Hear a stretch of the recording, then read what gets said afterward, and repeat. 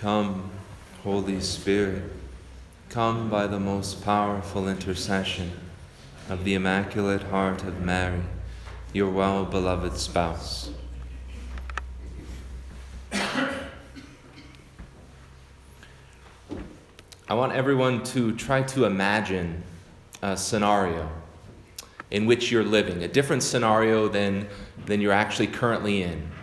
I want you to imagine you're living in a different country, maybe in a different time, right? Sometime in the past, maybe sometime in the future.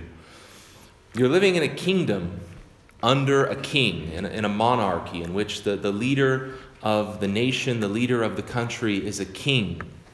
One man has all of the authority. But this king is good. He's good. He's wise. He governs with wisdom. He governs with justice. And he's a humble man. He's a very holy man. He takes care of the poor. He takes care of those who are less off. He judges with justice. But this king is also powerful. Right? He's very powerful. He's intelligent. He's, in fact, brilliant. He governs with mercy. Everybody in the country, everybody in the kingdom prospers under his leadership. It's a wealthy nation. It has resources to address all of the issues that come up, to provide for all of the people. So imagine you're living in this kingdom and there's this good and holy and just king. But take it even one step further. Imagine that you were the king's best friend.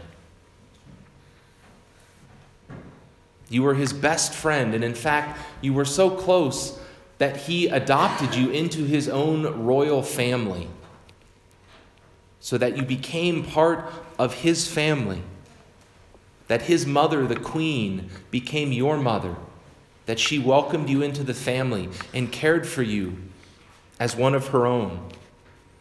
And that you were the king's closest friend. You had immediate access to him whenever you wanted it. You could bring to him anything that was troubling you, any difficulty, any problem. You had immediate access to the king and therefore to all of his wisdom, all of his resources. I think any reasonable person would see that as an incredibly privileged scenario. A huge blessing.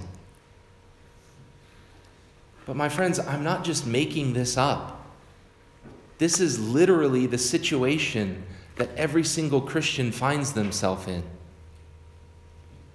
Because today the church celebrates and reminds us that our Lord Jesus Christ is King of the universe. He has absolute authority and power over all of creation. And our King is good and wise and just and merciful and powerful and has unlimited resources. And this King wants to be our best friend. Literally, that's not just a figure of speech. Jesus Christ wants to be our best friend. He wants to invite us and adopt us into his family so that we become his brother and his sister. Right? He has given us his mother, the Queen of heaven and earth, to be our mother. And we have immediate access to both of them whenever we want it. They're always available to us, always there to listen, to give counsel, to give encouragement, to give strength, to help us with our struggles and our difficulties. The question for us is, do we take advantage of this? Right? Do we believe this? And there's really only one condition. We have to invite him into our lives. We have to acknowledge him as our King, as our Lord and our Savior. And that relationship goes two ways. because we don't get all the benefits without the responsibilities, right? Without the obligations. We have to acknowledge him as our king, which means acknowledging his lordship over our lives, acknowledging his authority, right? Submitting to his rule, to his guidance, to his leadership. All we have to do is acknowledge him as our king, accept his authority in our lives, and we have immediate access to the King of heaven and earth, the King of the universe, who wants to help us in every aspect of our life. Right? This is why it's so essential for us to really strive to develop, right, a personal relationship with Jesus Christ. That's not just some pious platitude that people talk about. That is the heart of the Christian life. To truly believe that Jesus is alive, right? That I can come into his presence, that I can have a relationship with him, that he truly wants to be my King and my Lord and my Savior, my healer, right? My friend, my brother. Right? Jesus wants us to bring to him, right, every aspect of our life, the good and the bad. He wants us to bring to him our struggles and our fears, our difficulties, our sorrows, our problems. There is no problem in our life that Jesus cannot take care of. There's no relationship that he can't reconcile, right? There's no cross that he can't help us bear. There's no wound that he can't heal. Jesus Christ is the answer and the solution to every single one of life's problems. But we have to bring them to him. We have to invite him into that, whatever it might be. But there's one key to that. There's one thing that we often kind of get a little bit wrong.